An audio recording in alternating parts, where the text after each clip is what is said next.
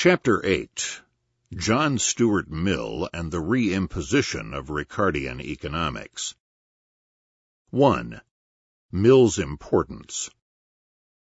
The Mills, father and son, had a fateful impact upon the history of economic thought. If James Mill played a crucial and neglected role in developing Ricardian economics and its philosophical ally, Benthamite utilitarianism, and in foisting them upon the British intellectual world, his son John was by far the most important force in reimposing Ricardian dominance 2 decades after it had fallen into decline. It is ironic that the fate of British intellectual life in the 19th century should depend so closely on the psychological interplay between famous father and son. Ironic, since both purported to be austere scientists above all. The two men could not have been more different in character and quality of intellect. James Mill, as we have seen, was a hard-nosed, hard-hitting, self-confident, hardcore cadre type in intellect and action, original in carving out an architectonic system of economics, philosophy, and political theory, and then supremely energetic in organizing people and institutions around him to try to put them into effect. James tried to educate John Stuart, 1806 to 1873, to follow him in leadership of this philosophic radical cadre, but the education didn't take. After John's famous nervous breakdown at the age of 20, the younger Mill emerged as almost the opposite to his father in temperament and quality of intellect. Instead of possessing a hard-nosed cadre intellect, John Stuart was the quintessence of soft rather than hard-core, a woolly-minded man of mush, in striking contrast to his steel-edged father. John Stuart Mill was the sort of man who, hearing or reading some view seemingly at utter variance with his own, would say, "Yes, there is something in that," and proceed to incorporate this new, inconsistent strand into his capacious and muddled worldview. Hence Mill's ever-expanding intellectual synthesis was rather a vast kitchen midden of diverse and contradictory positions. As a result, Mill has ever since provided a field day for young PhDs caught in the game of publish or perish. Dispute over what Mill really believed has become an unending cottage industry. Was Mill a laissez-faire liberal, a socialist, a romantic, a classicist, a civil libertarian, a believer in state-coerced morality? The answer is yes, every time. There is endless fodder for dispute, because in his long and prolific life, Mill was all of these and none, an ever-changing kaleidoscope of alteration, transformation, and contradiction. John Mill's enormous popularity and stature in the British intellectual world was partially due to his very mush-headedness. Here was this person of undoubted intellectual parts, an erudite man growing up in a circle of distinguished scholars and political activists, and yet here is this eminent man who sees good in all conceivable positions, even the reader's, whoever he may be. Add to this another unusual note: Mill's felicitous style. For in the history of thought, the style very much reflects the quality of mind. Clear-headed thinkers are usually lucid writers, and confused and inchoate thinkers usually write in the same way. Ricardo's crabbed and tortured style reflected the muddled complexities of his doctrine. But Mill was unusual in possessing a graceful and lucid style that served to mask the vast muddle of his intellectual furniture.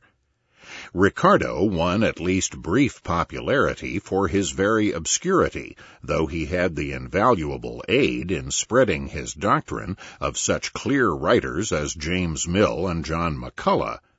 But John Mill won fame and influence partly through the grace of his writing.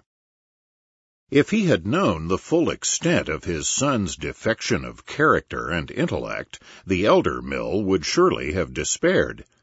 But he never really found out, for John learned early to dissemble, playing a double game throughout his 20s while his father was still alive. Thus he was perfectly capable of publishing an article praising his father's philosophical favorite, Jeremy Bentham, while at the same time writing an anonymous article elsewhere highly critical of Bentham. Mill's intellectual duplicity proved a sharp contrast to his father's candor. Oddly enough, however, and weighing the totality of John's career, James might in a sense have been truly pleased. For through all the mush, through all the flabby and soggy moderation that marked the adult John Mill and still attracts moderate liberals of every generation, in the last analysis filiopietism triumphed. When push at long last came to shove in the mind of John Stuart Mill, he came down, albeit, of course, moderately, on the side of his father's two idols, Bentham and Ricardo. In philosophy, he abandoned hardcore cadre Benthamism for softcore, moderate Benthamite utilitarianism. And in economics, he not only was basically and proclaimedly a Ricardian, he also gladdened his father's ghost by re-establishing Ricardianism on the throne of British economics, a feat he accomplished through the enormous popularity and dominance of his Principles of Political Economy, 1848.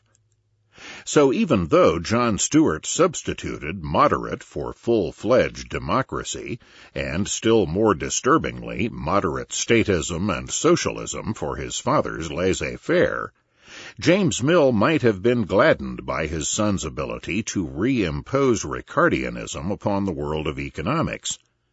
Indeed, the great advances of the anti-Ricardians of the 1820s, 1830s, and 1840s were truly forgotten in Mill's re-establishment of the cost and, indeed, the labor theory of value, the Ricardian rent theory, Malthusian wage and population theory, and the remainder of the Ricardian apparatus.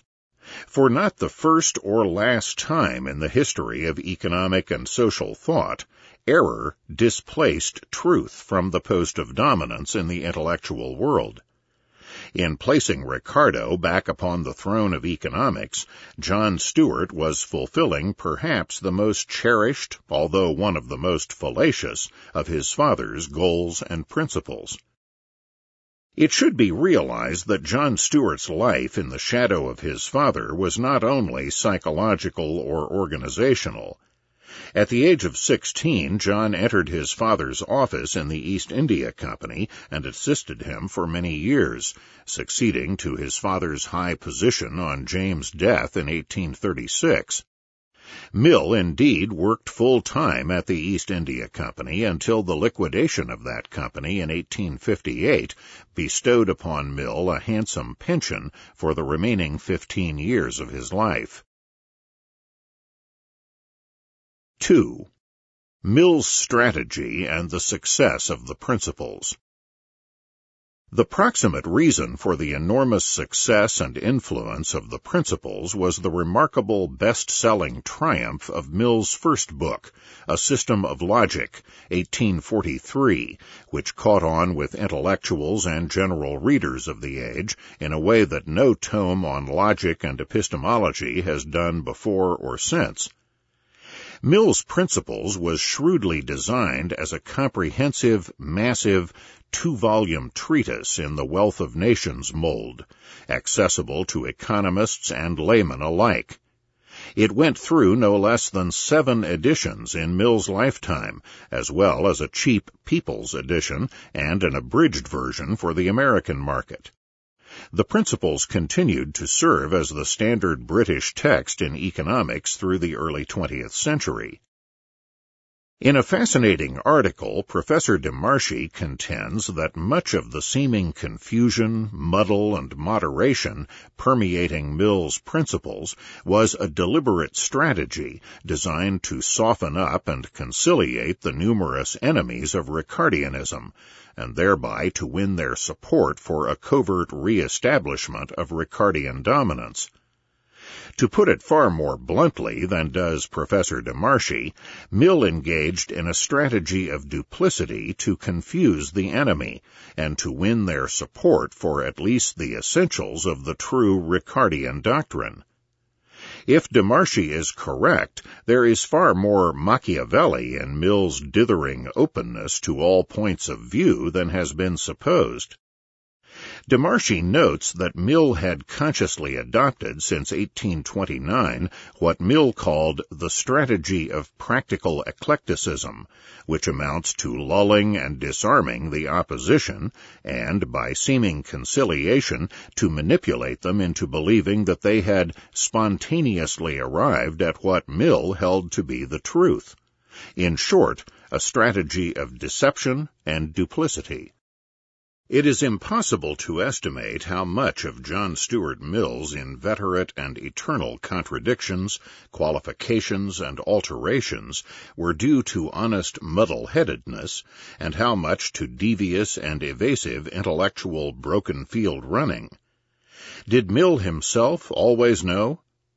At any rate, the tactic seems to have worked, as enemies from all sides of economic theory in general, and of Ricardianism in particular, were charmed by Mill's middle-of-the-road benevolence to all and sundry.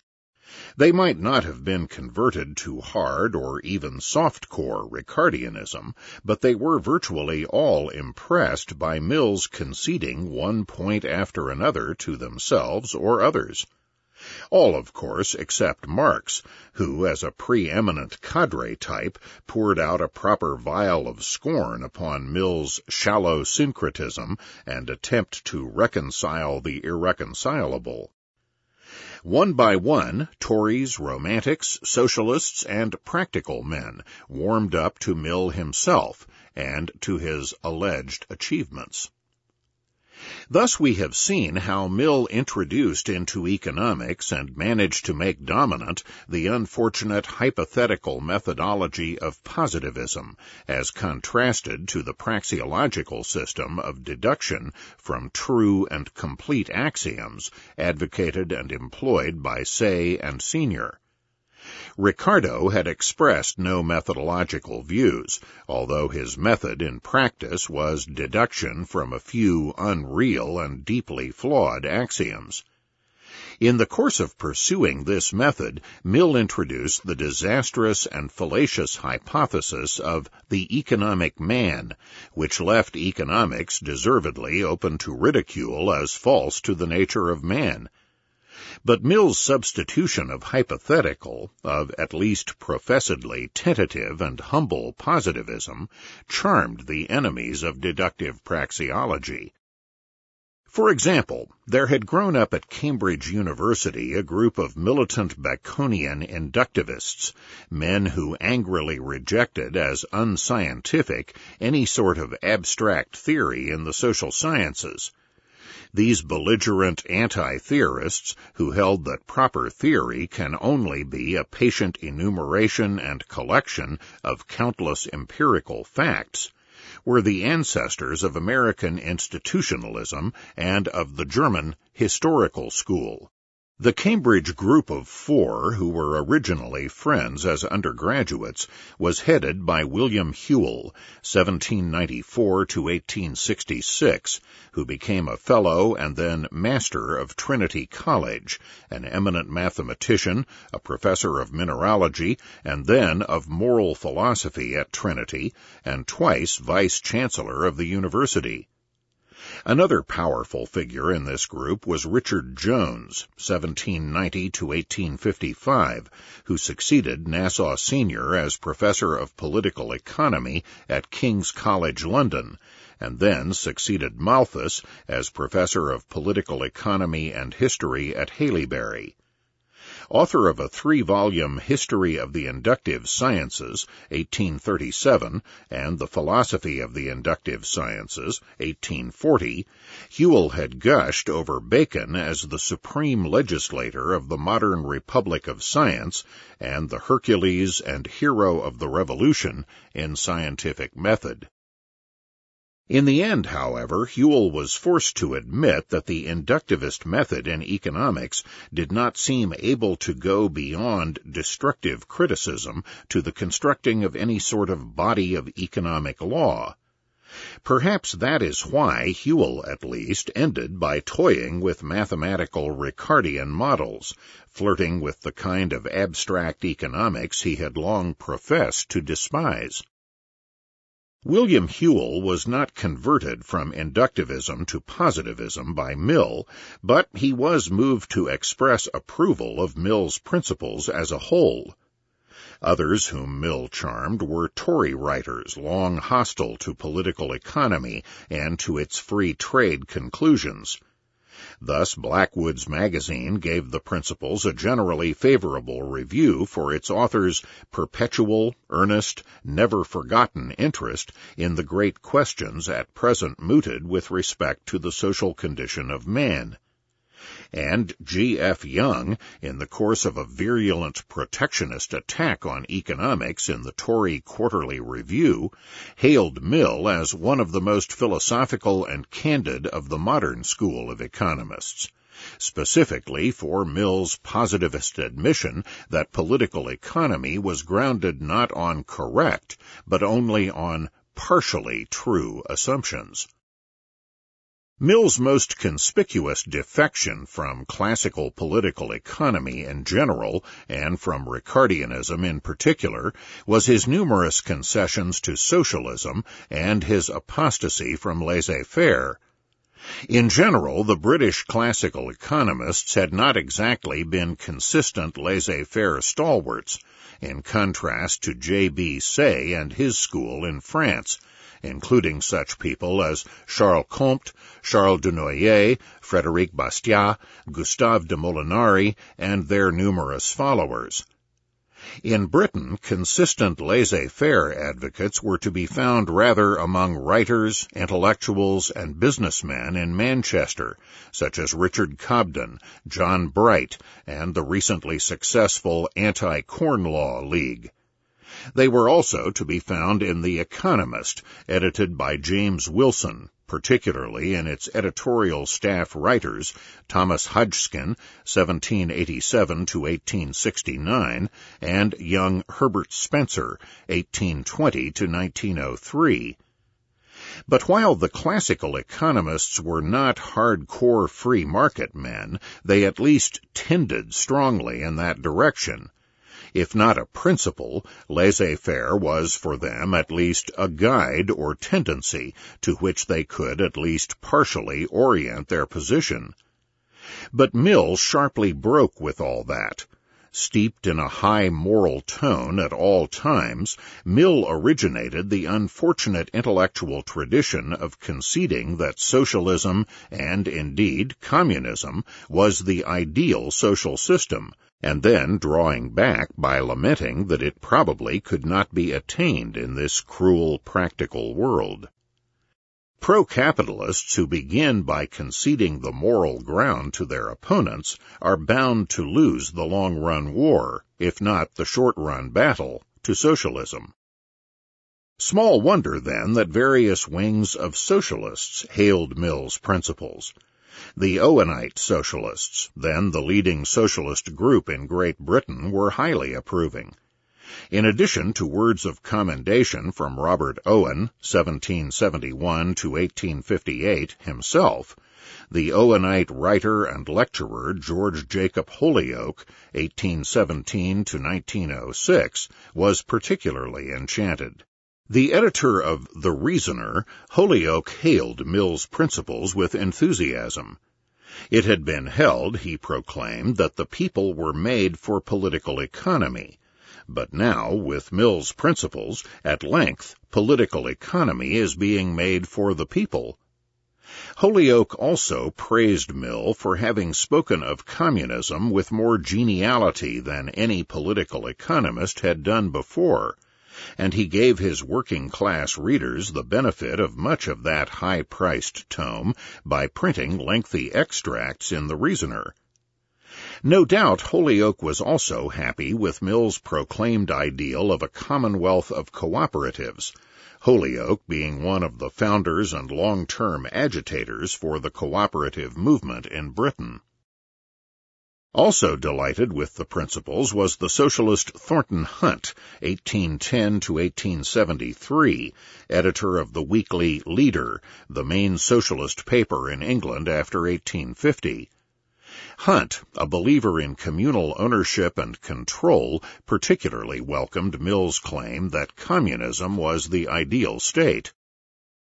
But even more important a boost to statism and socialism in Mill's principles was his most un-Ricardian proclamation that while the processes of production were subject to the iron laws of political economy, distribution, on the other hand, was up for grabs, subject to human will and man-made arrangements. Ricardo, whose system rested on allegedly iron laws of distribution, must have turned over rapidly in his grave at that remark. This separation between production and distribution was wholly artificial and totally invalid, since people earn incomes on the market precisely for participating in production, and the two are intimately intertwined. But in making this distinction, Mill gave birth to the calamitous and still prevalent notion that distribution can be changed virtually at will through tax, subsidy, or other statist schemes, while the market would still continue to function and produce undisturbed. It is certainly not surprising that Mill's moral obeisances to cooperatives and communism met warm applause at the hands of the newly burgeoning Christian socialist movement. Of the troika of young Anglicans who led the Christian socialists, the Reverend Charles Kingsley, 1819 to 1875, hailed the principles, as did another of the leaders, the attorney John Malcolm Ludlow, in Fraser's Magazine. Fraser's had been purchased in 1847 by John William Parker, who became its de facto editor. Parker was a friend of Kingsley and a Christian socialist sympathizer. The fact that he also happened to be the publisher of Mill's Principles scarcely made the paean of Fraser's reviewer any less lavish. 3. The Theory of Value and Distribution. Mill's handling of the theory of value was characteristic of the man, a hard core of filio-pietism wrapped in layers of enigma and muddle. And so the labor theory, cost of production theory of value was restored to a dominant place in classical economics, but hedged about with Mill's usual string of evasive and self-protective qualifications. Thus Mill accepted Bailey's demolition of Ricardo's search for an impossible, invariable measure of value. But, on the other hand, Mill displayed his contempt for even the idea that consumption and utility could have any influence upon value by removing consumption from its traditional niche as a basic part of the economics text. Instead, Mill's Principles was divided into production, distribution, exchange, and government, with nary a mention of consumption. Yet, despite Mill's inconsistency and muddle, his stance of humility suddenly dissolved into his astonishingly arrogant claim that his pronouncements would be the last word for all time on the theory of value. In a famous faux pas, Mill proclaimed that, happily, there is nothing in the laws of value which remains for the present or any future writer to clear up. The theory of the subject is complete. Now, it is true that Mill had the bad luck to be writing these words only 2 decades before the marginalist revolution completely overturned value theory. But even so, it was inexcusable for anyone as knowledgeable as Mill was supposed to be in scientific method and the history of science to be caught writing this sort of statement. And Schumpeter tells us that the same sort of hubris had marked Mill's system of logic.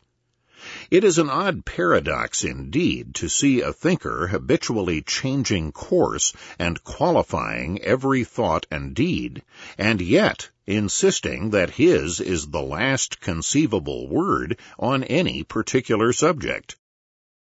Upholding and restoring the dominance of Ricardo's theory of profit, Mill insisted on returning to the Ricardian dictum that profits are dependent on and inversely proportionate to wages.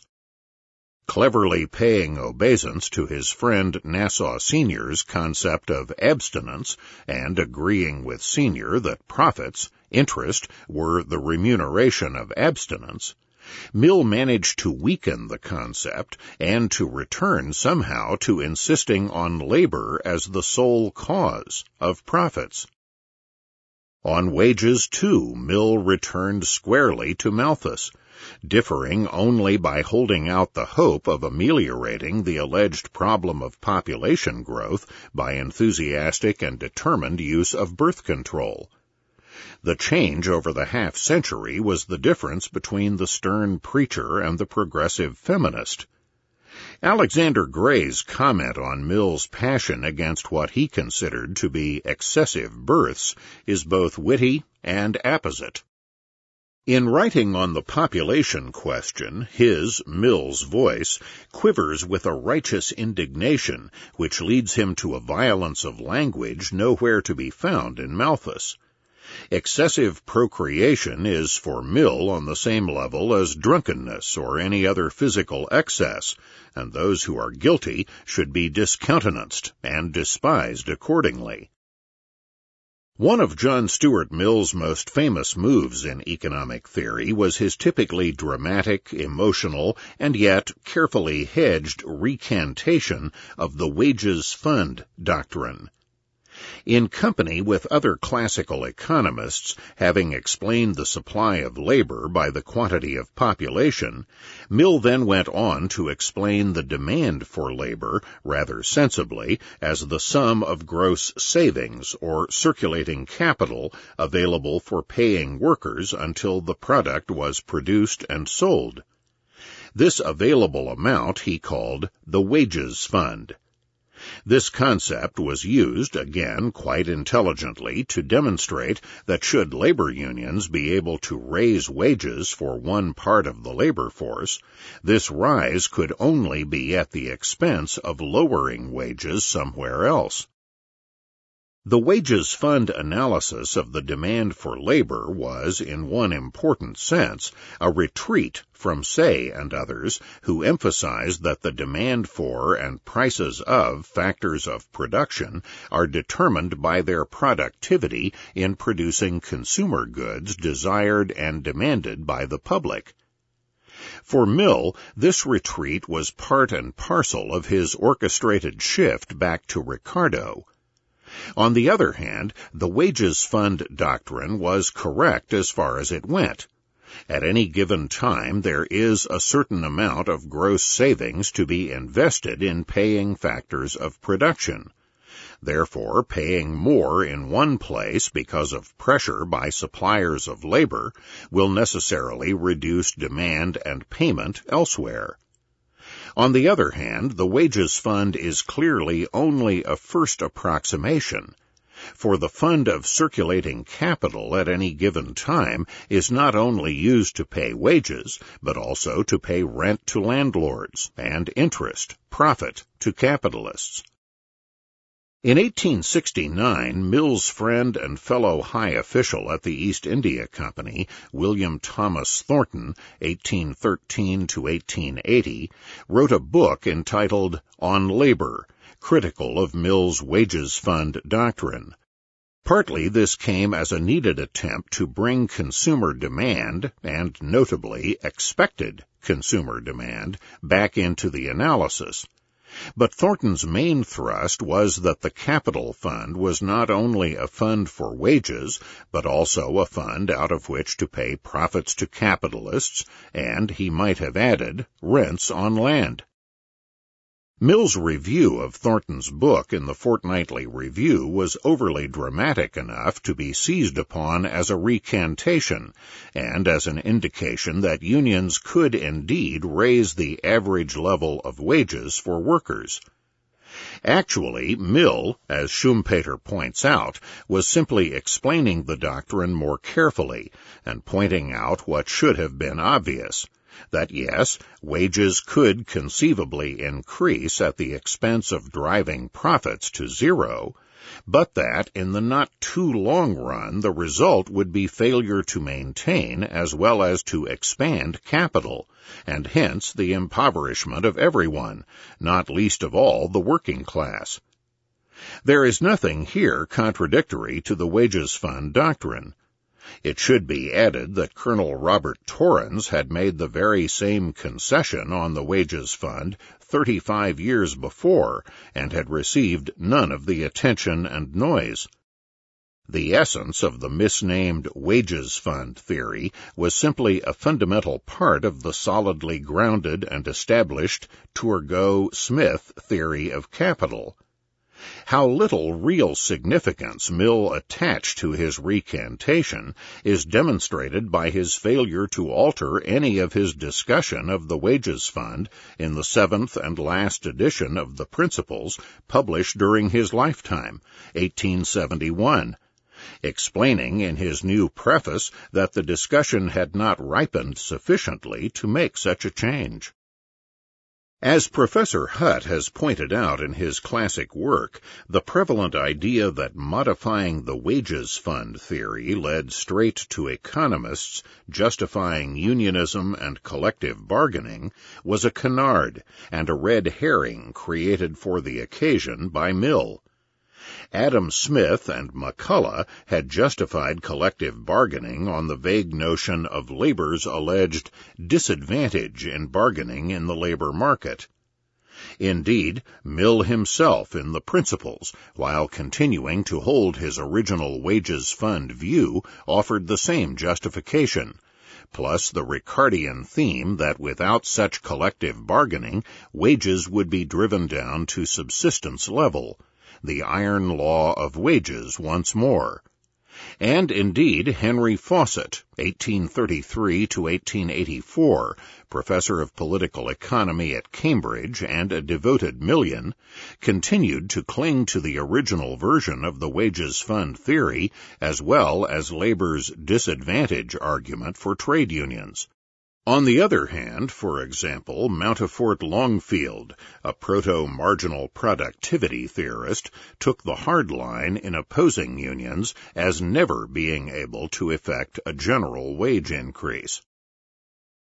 Mill's persistent adherence to the Turgot-Smith-Ricardo theory of savings and capital is demonstrated by one of his famous fundamental propositions on capital, that the demand for commodities is not the demand for labor.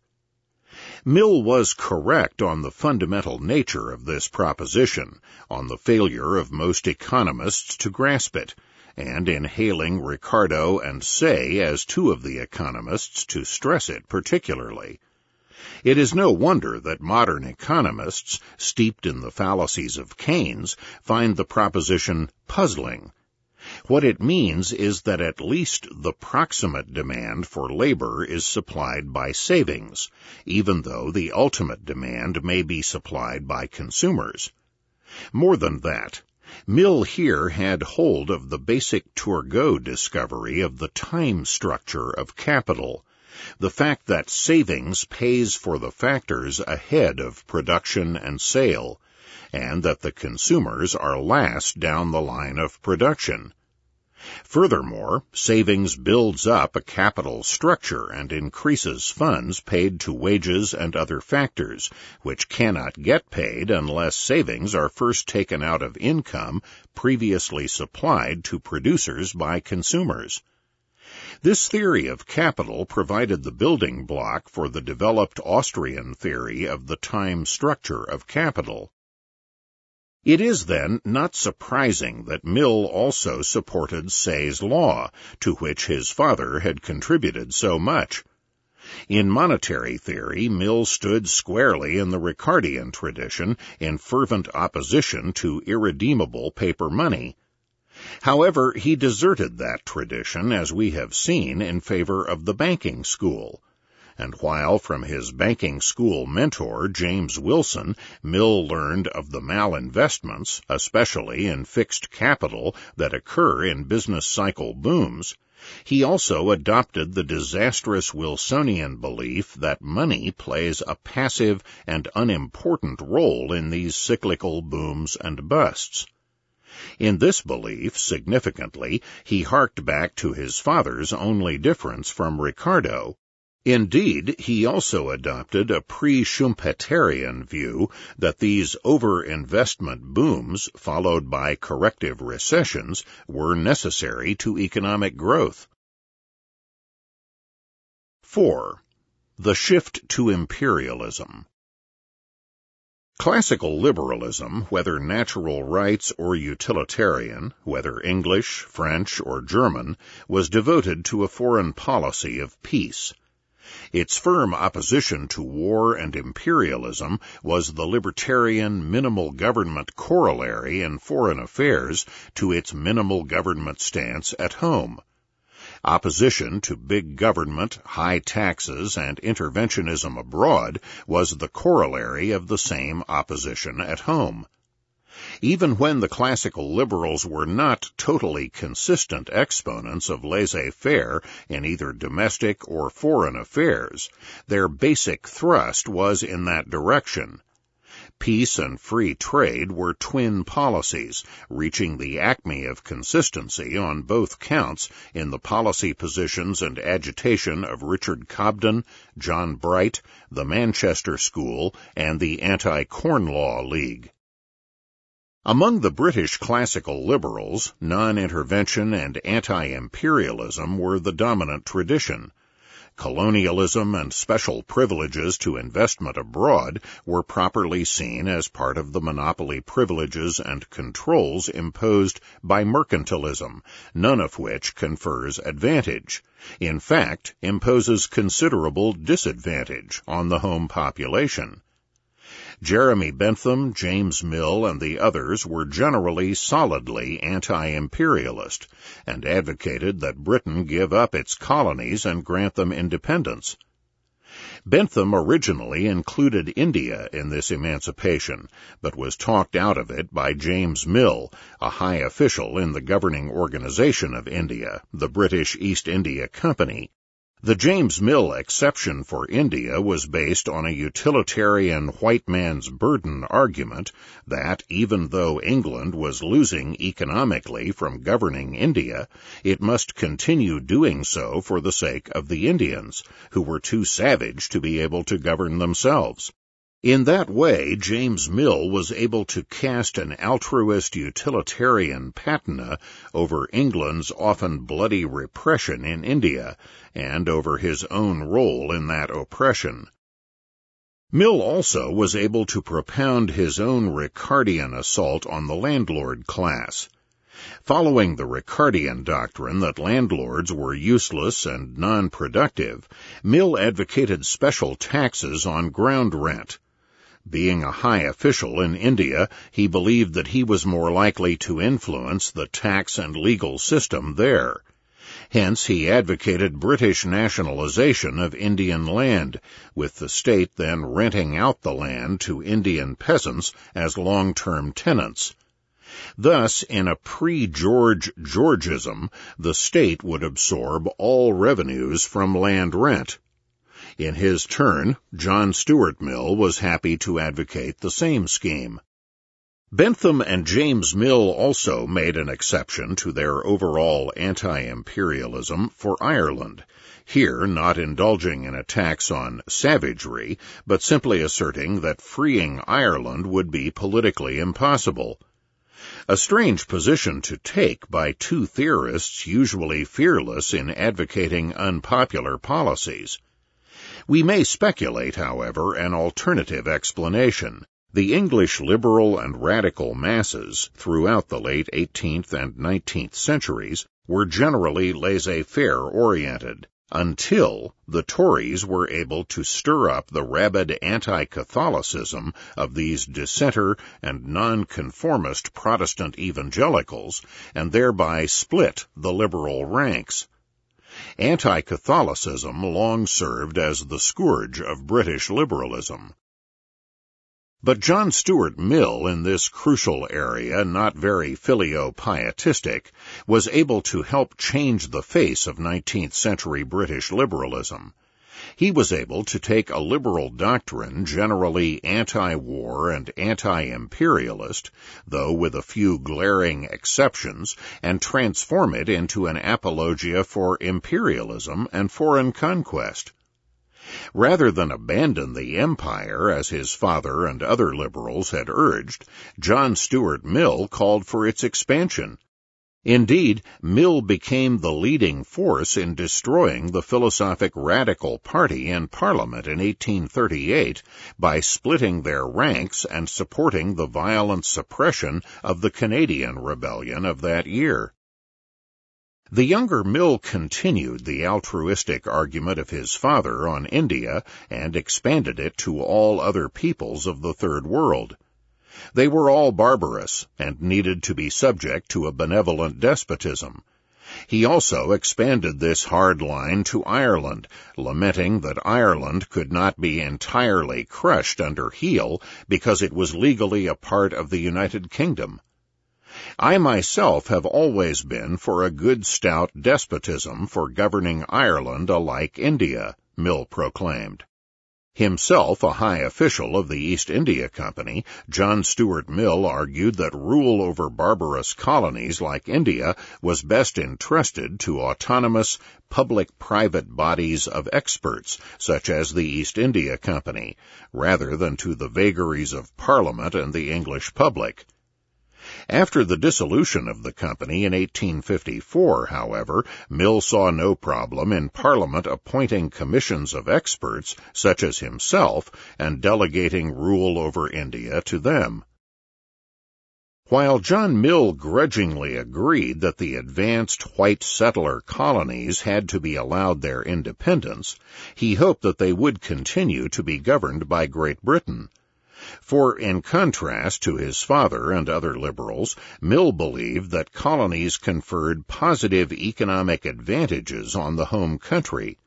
For a while, Bentham had succumbed to worries about surplus capital at home, to be relieved by imperial expansion. But James Mill had succeeded in persuading Bentham otherwise. As an adherent and virtual co-founder of Say's Law, the elder Mill had realized that Say's Law meant that there would be no gluts from overproduction or excess capital. Therefore, no colonial or imperial safety valve was necessary. John Stuart Mill, however, was converted to the idea of surplus capital by his old friend Edward Gibbon Wakefield, 1796 to 1862, son of Edward Wakefield, a philosophical radical friend of Bentham and James Mill. Young Wakefield began the heretical pro-imperialist movement with his Letter from Sydney, 1829, written not from Australia but from an English prison where he had been convicted for the fraudulent kidnapping of a young heiress. With this tract, Wakefield launched the colonial reformer movement, and John Mill proudly proclaimed himself Wakefield's first convert. Mill was much too committed to Say's Law to buy the idea of surplus production desperately needing foreign markets, but he was committed enough to the Ricardian fears of a falling rate of profit to advocate postponing this day by subsidizing the investment of British capital abroad. The worry about surplus capital that could not be invested at home should have been put to rest if Mill had been truly committed to Say's law. As for the falling rate of profit, Mill couldn't transcend the Ricardian framework to realize, first, that there is nothing inevitable about a falling rate of profit, that is, interest, since wages do not inevitably press upon profits.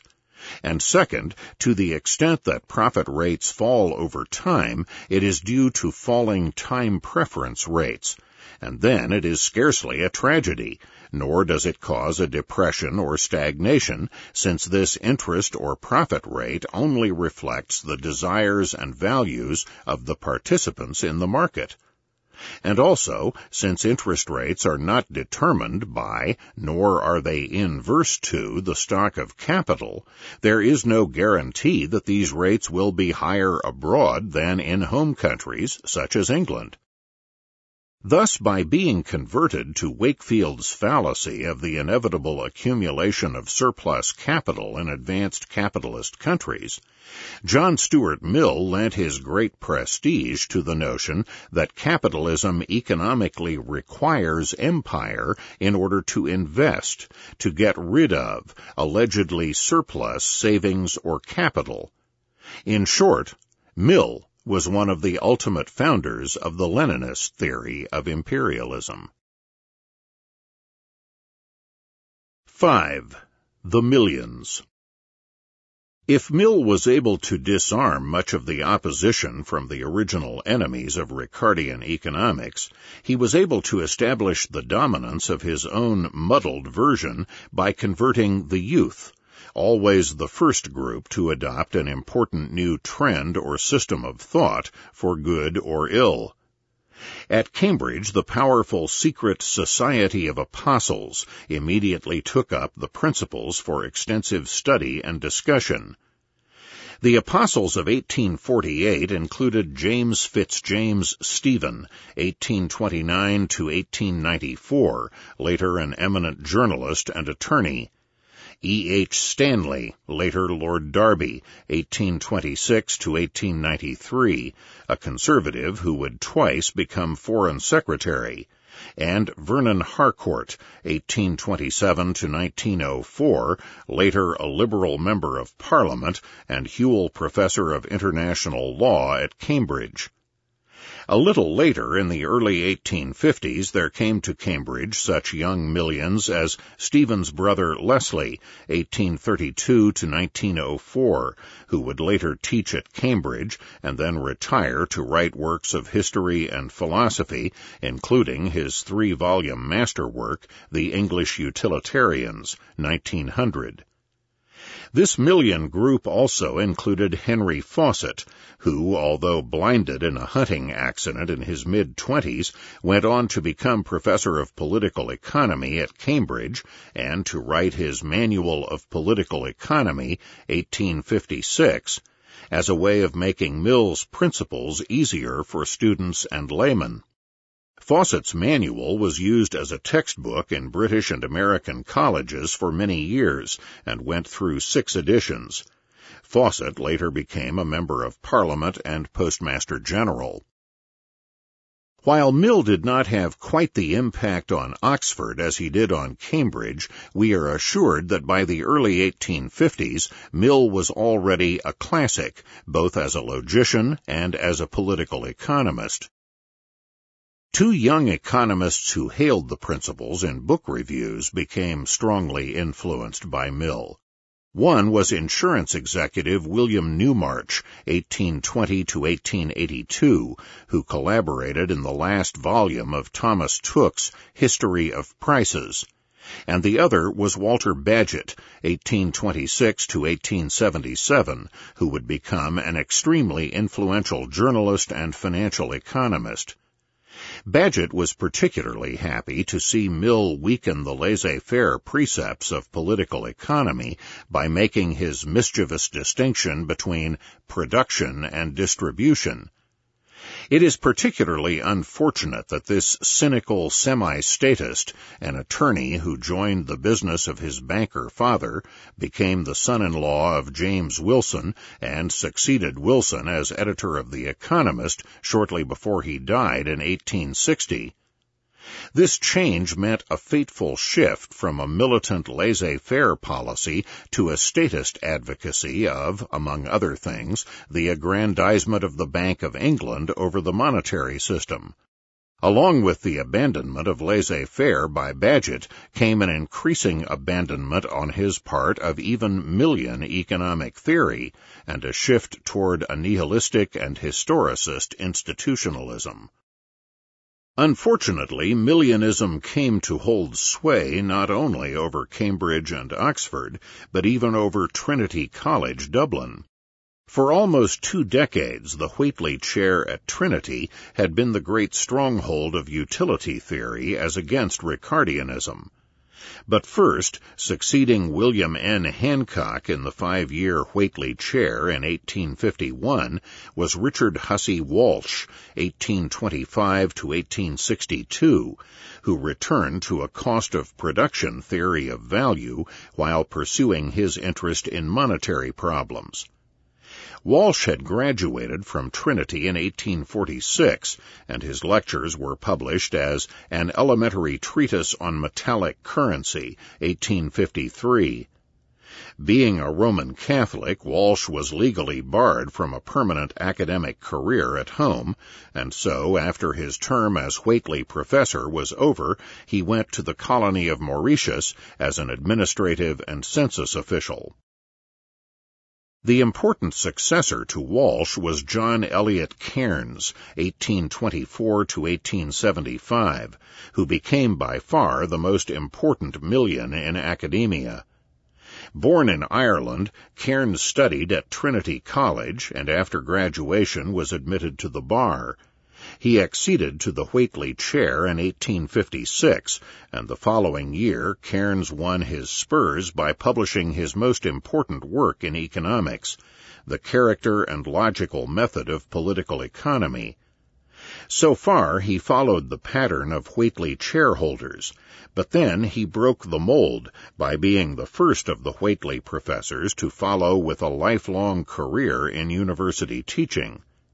In 1859, Cairns was appointed professor of political economy and jurisprudence at Queen's College, Galway.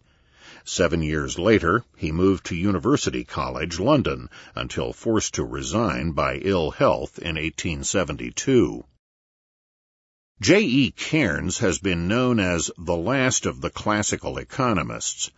After Mill's death, he assumed the mantle of outstanding British economist in the minds of the public, and in 1874 he lashed out in incomprehension at the revolutionary marginal utility theory of William Stanley Jevons in Cairns' Some Leading Principles of Political Economy. Cairns was a determined cost-of-production theorist, granting his only significant exception in his well-known theory of non-competing groups. This theory recognized that where factors of production, in particular labor, did not immediately and fully compete with each other, the prices of the factors are determined by demand rather than by cost. Unfortunately, Cairns lifted the theory from Longfield's Lectures on Political Economy without giving him credit. We know that this was not a case of ignorance of a distinguished predecessor, since Cairns assigned Longfield's work in his own classes. Cairns' work of most lasting value, his Character and Logical Method, while including some Millian positivism, was essentially a methodological work in the great Nassau Senior praxeological tradition. Thus Cairns, after agreeing with Mill that there can be no controlled experiments in the social sciences, adds the important point that the social sciences, nevertheless, have a crucial advantage over the physical sciences. For in the latter, mankind have no direct knowledge of the ultimate physical principles. The laws of physics are not themselves evident to our consciousness, nor are they directly apparent. Their truth rests on the fact that they account for natural phenomena. But, in contrast, Cairns goes on, the economist starts with a knowledge of ultimate causes. How? Because the economist realizes that the ultimate principles governing economic phenomena are certain mental feelings and certain animal propensities in human beings, and the physical conditions under which production takes place. To arrive at these premises of economics, no elaborate process of induction is needed. For all we need to do is to turn our attention to the subject, and we obtain direct knowledge of these causes in our consciousness of what passes in our own minds, and in the information which our senses convey to us of external facts. Such broad and basic knowledge of motives for action includes the desire for wealth, and everyone knows that, according to his lights, he will proceed toward his end in the shortest way open to him. Cairns also demonstrates that the economist uses mental experiments as replacements for laboratory experiments of the physical scientist. He shows, too, that deduced economic laws are tendency or if-then laws, and furthermore that they are necessarily qualitative and not quantitative, and therefore cannot admit of mathematical or statistical expression. Thus, the extent of a rise in price due to a drop in supply cannot be determined, since subjective values and preferences cannot be precisely measured. In his preface to the second edition of The Character, written 2 decades later in 1875, Cairns warns against the growing use of the mathematical method of economics, in this case leveling a just criticism at writers like Jevons. For mathematics, in contrast to its use in the physical sciences, cannot yield new truths in economics. And further, unless it can be shown either that mental feelings admit of being expressed in precise, quantitative forms, or, on the other hand, that economic phenomena do not depend upon mental feelings, I am unable to see how this conclusion can be avoided.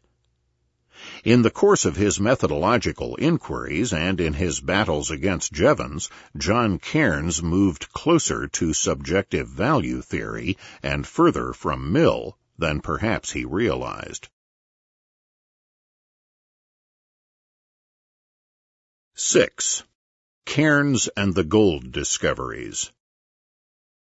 Cairns' main contribution to positive economic analysis has been neglected by recent historians, though it was once considered a particularly admirable illustration of economic thought and inquiry.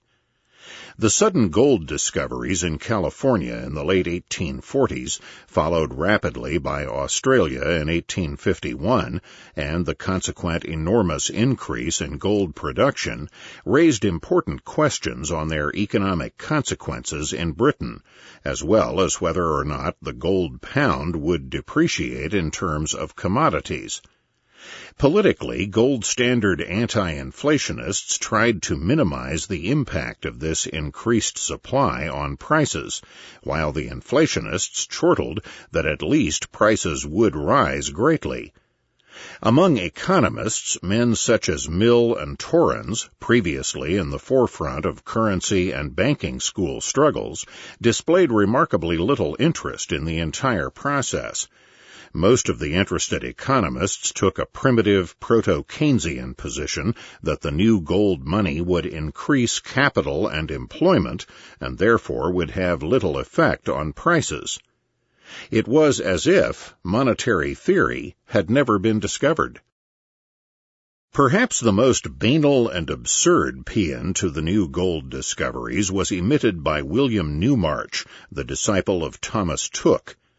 In an address delivered to the British Association for the Advancement of Science in 1853, Newmarch exulted that in Australia the effect of the new gold has been to add the stimulus of a very low rate of interest and of an abundance of capital to the other great and manifold causes of rapid development.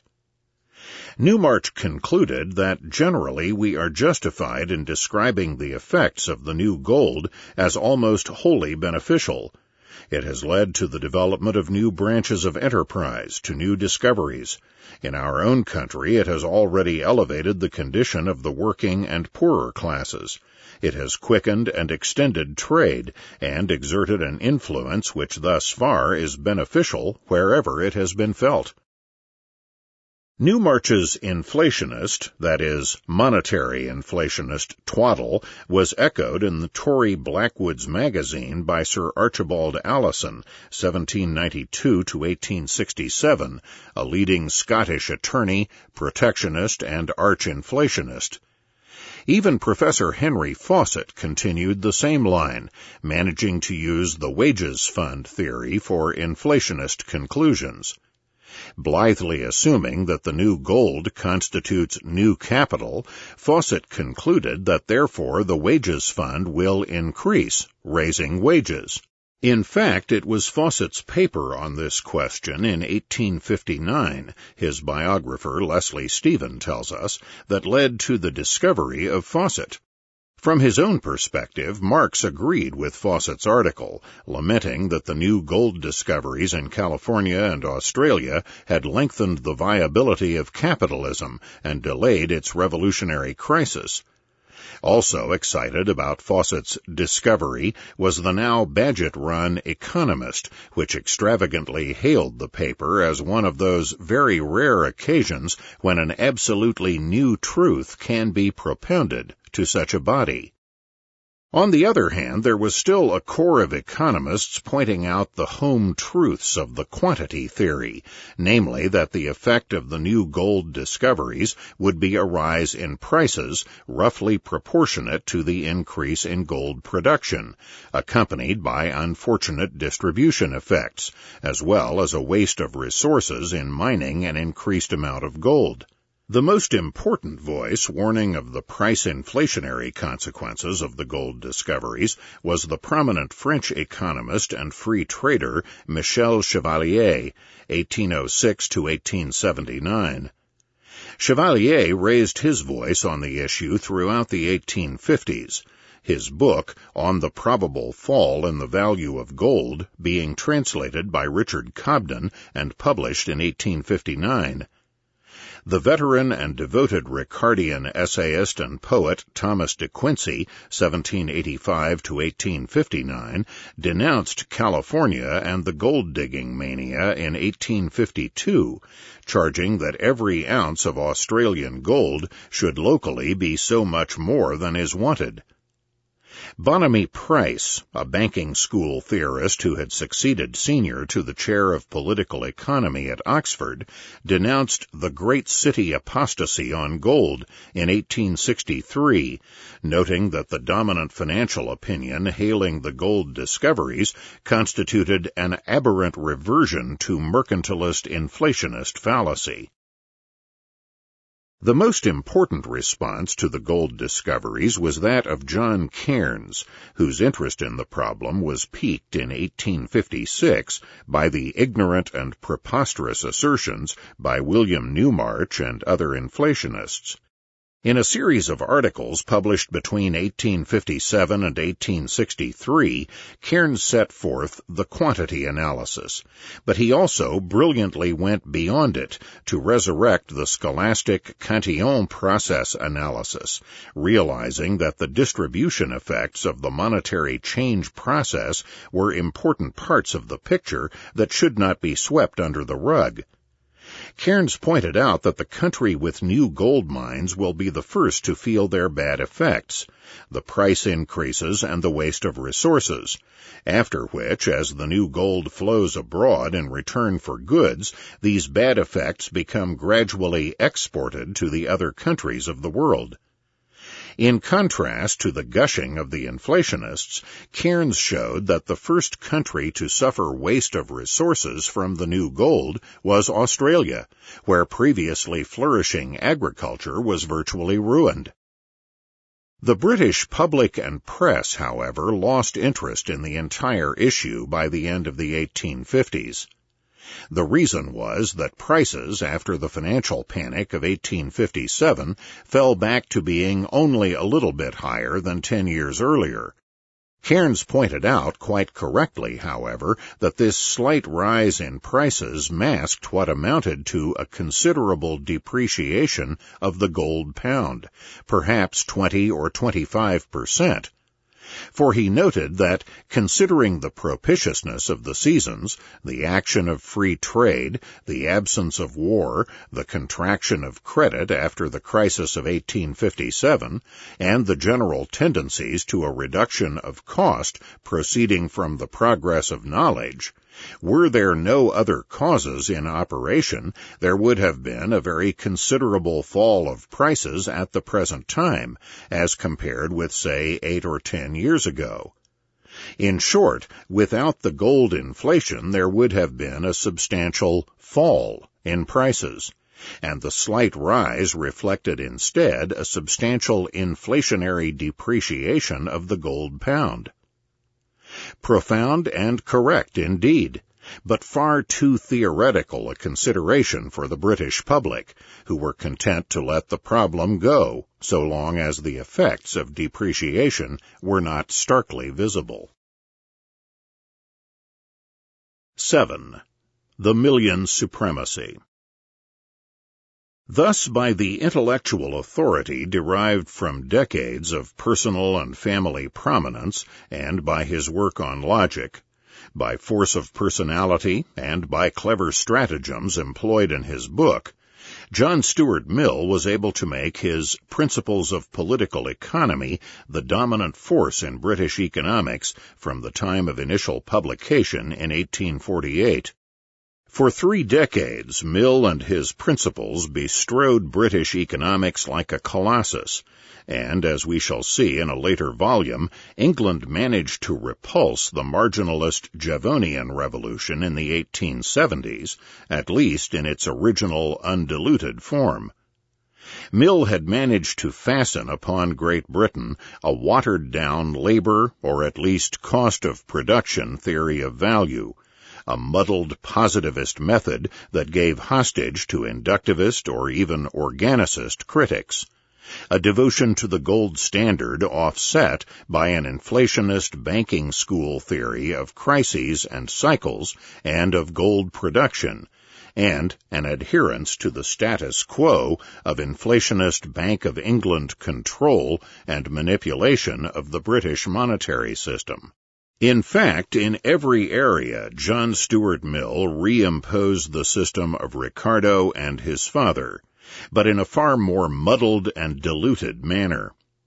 In public policy, too, the old Ricardian devotion to laissez-faire was replaced by a vague free market presumption to which Mill and his followers were always willing to make extensive exceptions.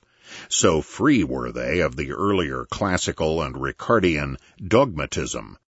Intellectually, however wrong-headed most of the Ricardianism had been, its positions were at least consistent and clear, even if the reasoning supporting those conclusions was generally tangled and incoherent.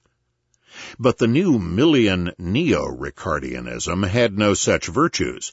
Instead, this system was essentially an elusive and self-contradictory jumble.